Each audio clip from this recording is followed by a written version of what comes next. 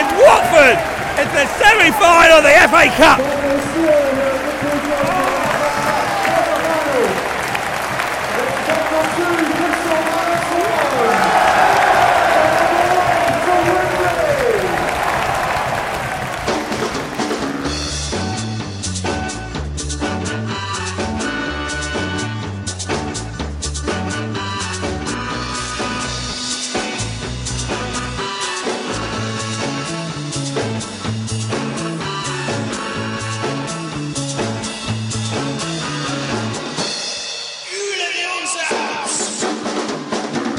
And that is what a bunch of Watford fans sound like when they know that Watford are in the semi-final of the FA Cup.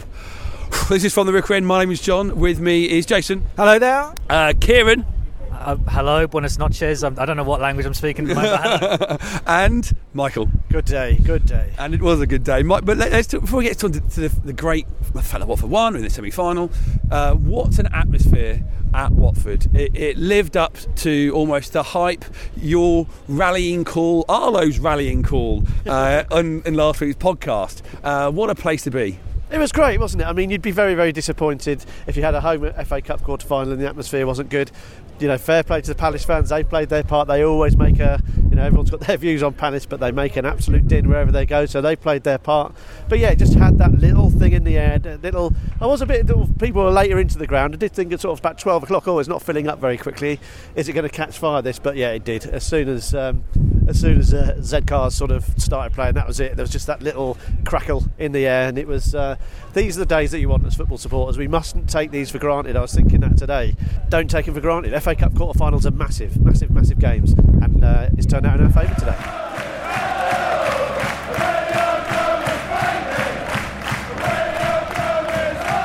Jason, though, before we get into the game, the end of the game, a tearful Aurelio Gomez. You know, his retirement we knew was coming, and the possibility of this being his last home game here for Watford, definitely not. You never know what happens with Ben. He might get injured. We know a thing about Watford goalkeepers who have a problem with their fingers before FA Cup semi-final. Don't ruin it already, John. We've been qualified for the semi-final for about 20 minutes and already you're invoking memories of, when was it, 1987? We had many semi-finals and that was only one.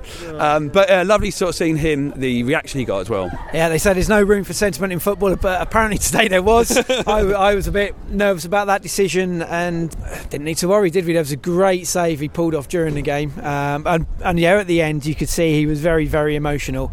Sorry, Nicky, I'm about to do this. He made my missus cry. Oh. She was crying at the end because Aurelio Gomez was crying. She could see him on a big screen, so that brought a few tears to her eyes. She's quite an emotional lady. But yeah, I mean, his time here has meant so much to him. You can see that so in his social media, when he's on the pitch. His goal celebrations are just something to behold, and it's a shame we won't see any of those again. We'll just have to watch on Match of the Day tonight, I think. I'm sure they'll show them. And just that sort of final goodbye, he was sort of thumping his chest and sort of waving goodbye to everyone. A touching moment. I think it definitely Watford has a big place in Aurelio Gomez's heart. I think he said that Watford took a punt on him when his reputation wasn't necessarily up there. But he has been an extraordinary signing for Watford, an absolute vital part of this outfit, on the pitch, off the pitch. He's never let us down. And more than that, I think his presence in the dressing room is massive.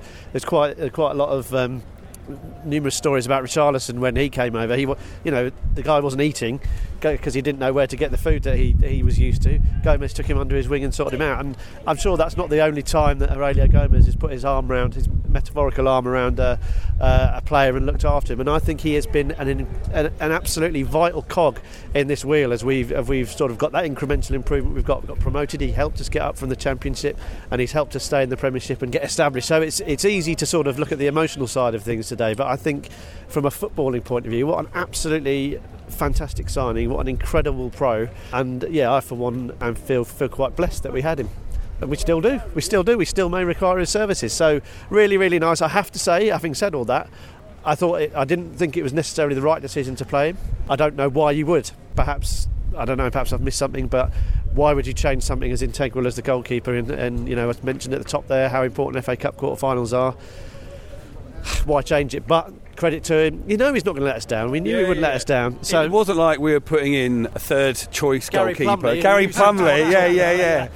But Kieran, that starting 11, apart from that goalkeeper choice, was that as strong as you would think Javi would have picked?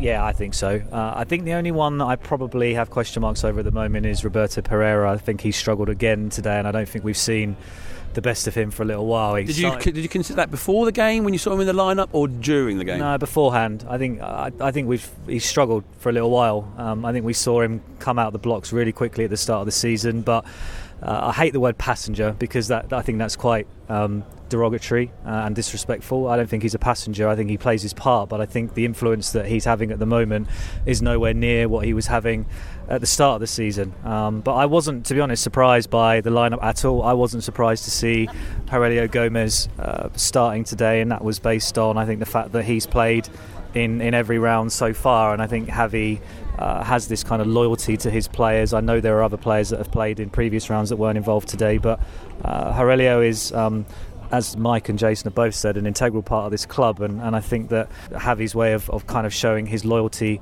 to him is by playing him in the cup game. So I wasn't actually surprised to see him start today. The whistle went after all the flags and the waving and the streamers. It hyped me up, like when we go to NFL games and you're going, yeah, let's kick the ball. I literally felt that as the whistle sort of went. But Mike, as the first half, it was a dominant first half, actually, what Kieran said on the WhatsApp group. But it wasn't a quick-paced, in-your-face sort of performance from Watford.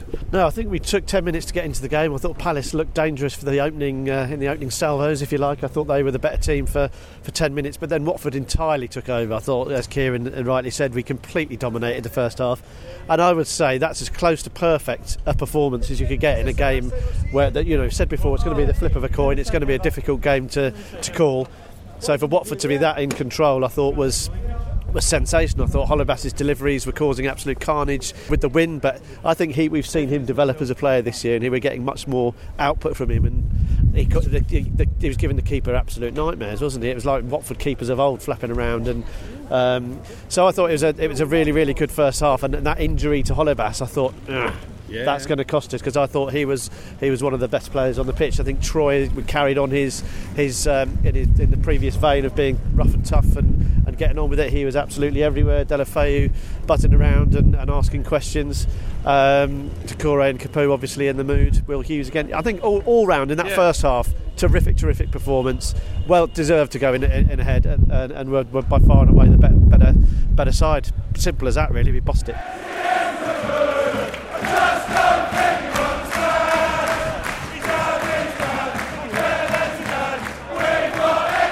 Jason, the goal though, we're still not actually sure who touched it before Capoue. Mike, did you see who it was?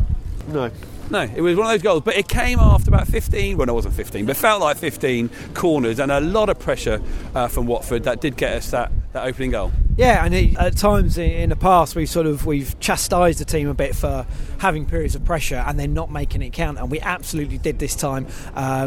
Capoue, I think he had to stretch a bit for it, but he played it well through a sort of crowd of players into the.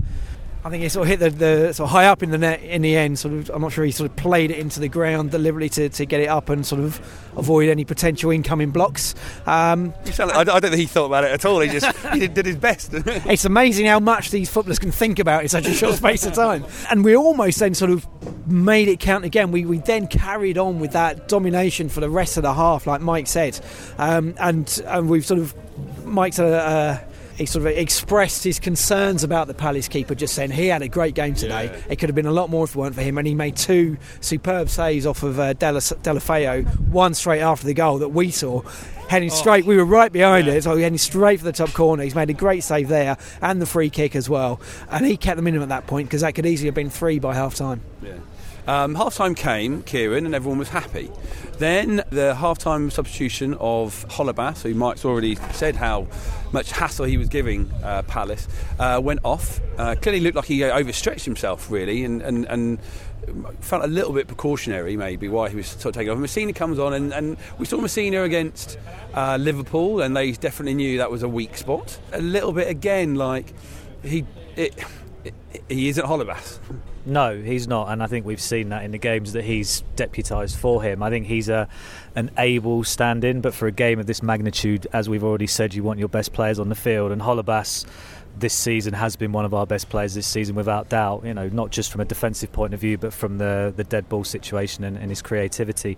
They definitely targeted Messina at the start, and it's not just due to the fact that he's not as strong as Holebas, but it's difficult to come into a game at half time with the tempo as it was, the importance of the game as well. He got beaten a few times, didn't he, early doors. They really did sort of go down our left hand side, their right, but I think he grew into the half and I think he got more confident. So yeah, we were sloppy all over the park, though. I'm not just going to pick out Messina. I think that first 15-20 minutes of that second half, we were poor. It was almost like a different Watford team that came out. We were unable to continue the momentum that we had built up in that first half, and we looked sluggish, and Palace took advantage of that, and obviously that's when they got their equaliser. Yeah, a mistake from Mr. Mariappa led to the goal. It felt like probably the only real decent chance they had in the entire game. We gifted them a very early Easter present or Christmas present. Anyway, we gave them that goal, Mike. But it did feel like it was coming. Yeah. And I suppose the thing we want to know the most about our Watford team is actually how do you react? And we acted fairly well. We had to weather some serious pressure, and I don't know how much of it was down. I'm going to sound like Jurgen Klopp, but there were terrible conditions out there with the wind. And we mentioned how the goalkeeper was struggling with Holebas's deliveries. Well, it was almost complete role reversal in the second half, wasn't it?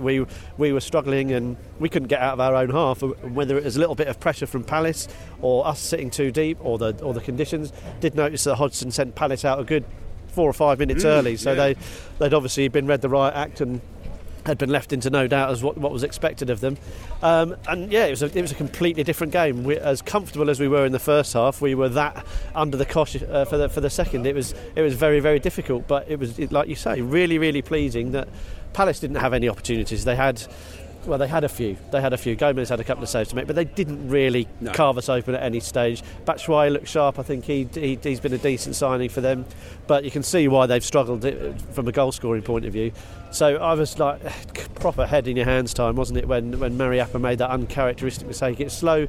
Watford are confident on the ball at the back, and I think overconfidence there, wasn't he? He tried to I'm not quite sure what he's trying to do, lob it over him. He basically tried to pass it through him, and it was a momentary lapse that could have cost us the tie, because from that moment on, it was Palace, and we've seen these games against Palace before, haven't we? There's a happy Colin arrives through Wembley. We're the famous Watford FC, and we're going to Wembley. Fantastic, lad. There's Colin. Say Wembley, Colin. But the goal came, Mike. Richard, who sits near us, said, "There you go. There's that heavy first touch from Andre Gray again." But it went in the net. And it was, and it was interesting listening to Kieran talk about Pereira, because I was very disappointed with him again today, and I thought he was a passenger. I thought we don't get anywhere near enough out of him for long enough. But he is that mercurial talent, isn't he? He sort of floats around. He sort of does just about makes a nuisance of himself with his defensive role. He gets in the way, I suppose, is the best way of describing his defensive contribution. But who was it, of course, that played Andre Gray through for that winner? Roberto Pereira. I thought it was really brave of Gracia to keep him on, because I think a lot of people in the stadium would have probably hooked him. You hit the nail on the head there, Mike. I was just about to say I'd already made the substitution in my head. We needed to change something because, like you say, it was all Palace. The ball wasn't sticking up front, and I was thinking, right, we need to take Pereira off. Let's give Success a run down the left-hand side. Big fella, he'll hold on to the ball, hold it up there, maybe get the other players into the game. No, Javi's done something completely different, and within minutes we've scored a goal. Amazing. I love you, Javi. And a great goal from Andre again. He's taken his touch, he scored, and we saw his goal at Newcastle on the big screen. He's got his mojo back a bit, hasn't he? And I think I loved seeing him come on, because you look at what Palace have got on the bench, and they threw Benteke on and thought, right, it's kitchen sink time.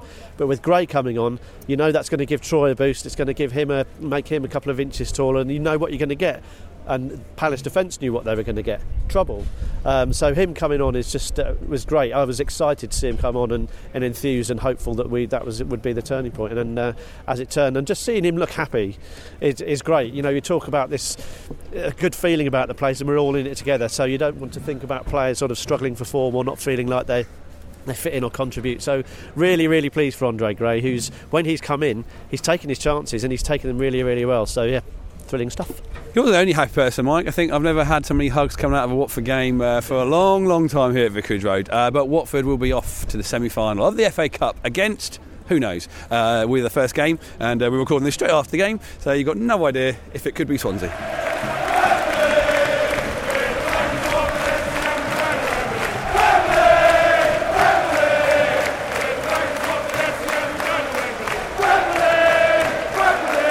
Mike's surname is Parkin. He's a son called Arlo. And let's see what Arlo's got to say about a trip to Wembley. This is our feature, Michael Parkinson. It gives me great pleasure to welcome once again to Michael Parkin's son, Arlo. Arlo, how are you doing? Great, Great? Why are you great?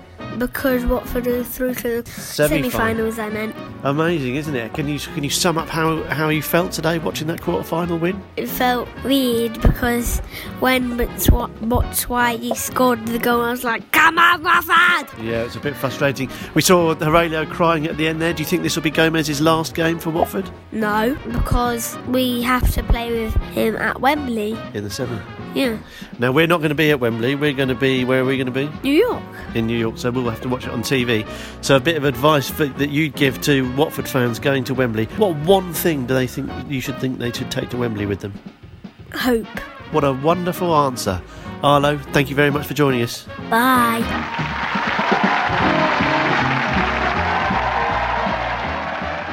Next Friday is the 70th anniversary of the death of the man who originally founded Watford Rovers in 1881. On March 22nd, 1949, Henry Grover passed into Hornet Heaven. Now, episode 1 of the new series of Hornet Heaven is out on Friday and is dedicated to Henry, the father of the club.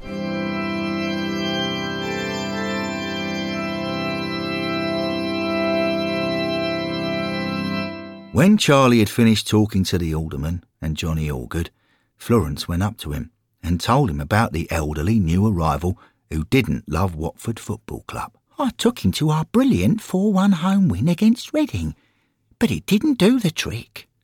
He must have a heart of stone. Did he tell you his name?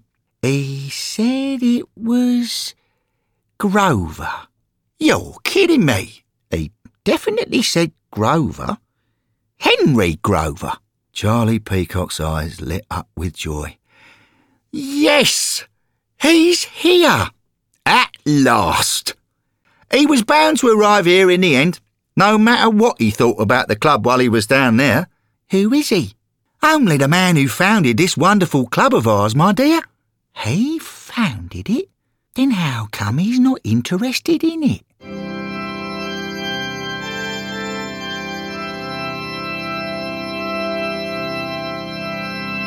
Thanks for listening to our podcast, but you can, of course, listen to our sister brother podcast, Hornet Heaven, Series 10, available from Friday on all good podcast platforms. But do head over to hornetheaven.com to find out a little bit more. We're the Orns, you're the Orns. Come on, you Orns! Javi, with his master plan, his master moves, was quite clear this afternoon. Kieran, though, there was a lovely article in The Independent with an interview with the great man. I think I can call him that now. I think you can be a great man once you've got to FA Cup semi-final. Did you get anything more from that, or did it just sort of, just back up everything you think that he's such a great manager? Yeah, great man, and being interviewed by one of my favourite journalists, Jonathan Lau. I don't know if I learned anything from Javi as a man, but I think what it did was reinforce everything that we believe about him. I think there was some really interesting lines in there, and Jonathan opened his piece by talking about Javi's time in Almeria, which was, I think, one of his first jobs, if not his first job, one of his first jobs. And he got them promoted, and he quit as soon as he got them into La Liga. He'd never managed in the top flight. He got them up to the top division and he quit. And the reason that he quit was because he had a meeting with the board and they had told him that they were going to completely overhaul the squad. They were going to try and get a squad that was stronger, that would be better placed for La Liga. And he didn't want that. He wanted to give the players a chance that had got them up and give them an opportunity to play in top division football. And and that's why I want to come back to Aurelio Gomez. I wasn't surprised that Aurelio played today, because one of the things that Javi said in his piece with Jonathan was about this club having something that other clubs don't have. And one of those things that he mentioned was loyalty. And I know that you look at 26 players, this isn't an 11-player team. This isn't a 16, 17-player team that we have on a match day. This is a squad of 25, 26 players who really buy into what he's trying to do at Watford Football Club, and somehow, like, we don't hear anything. Think about the number of players. Adalberto Peñaranda, big reputation, can't even get in the matchday squad. Ken Sema wasn't in the matchday squad today. There are players who, in certain other Premier League teams, would walk into the first team or at least be on the bench. But we don't hear anyone complaining. We're not seeing newspaper articles where players are coming out saying, I'm frustrated at Watford, I'm not getting an opportunity, I was brought here under false pretences. Everyone seems to buy in, and when they get the opportunity to play, they are clearly giving absolutely everything. I know that we've got a couple of players, Pereira being one that we mentioned, despite the assist that he had being a little bit out of form, but there is no player on that field at the moment when I see Watford play that I look at and think, you haven't put in a shift or you haven't tried. So that I think that's what I got from the article, is that everything that we've kind of believed about Javi and the time that he's been here, it backed it up. It really backed it up in that he is really happy here. He loves this club. I think one of the closing lines in the piece was he was saying along the lines of trophies don't define success. And at the end of the article, John Lowes says about if it's not trophies that sort of determine how well you've done or what success, what is it you're striving for? And he said, you know what I'm striving for and what I'm happy about is the moment that I'm in now.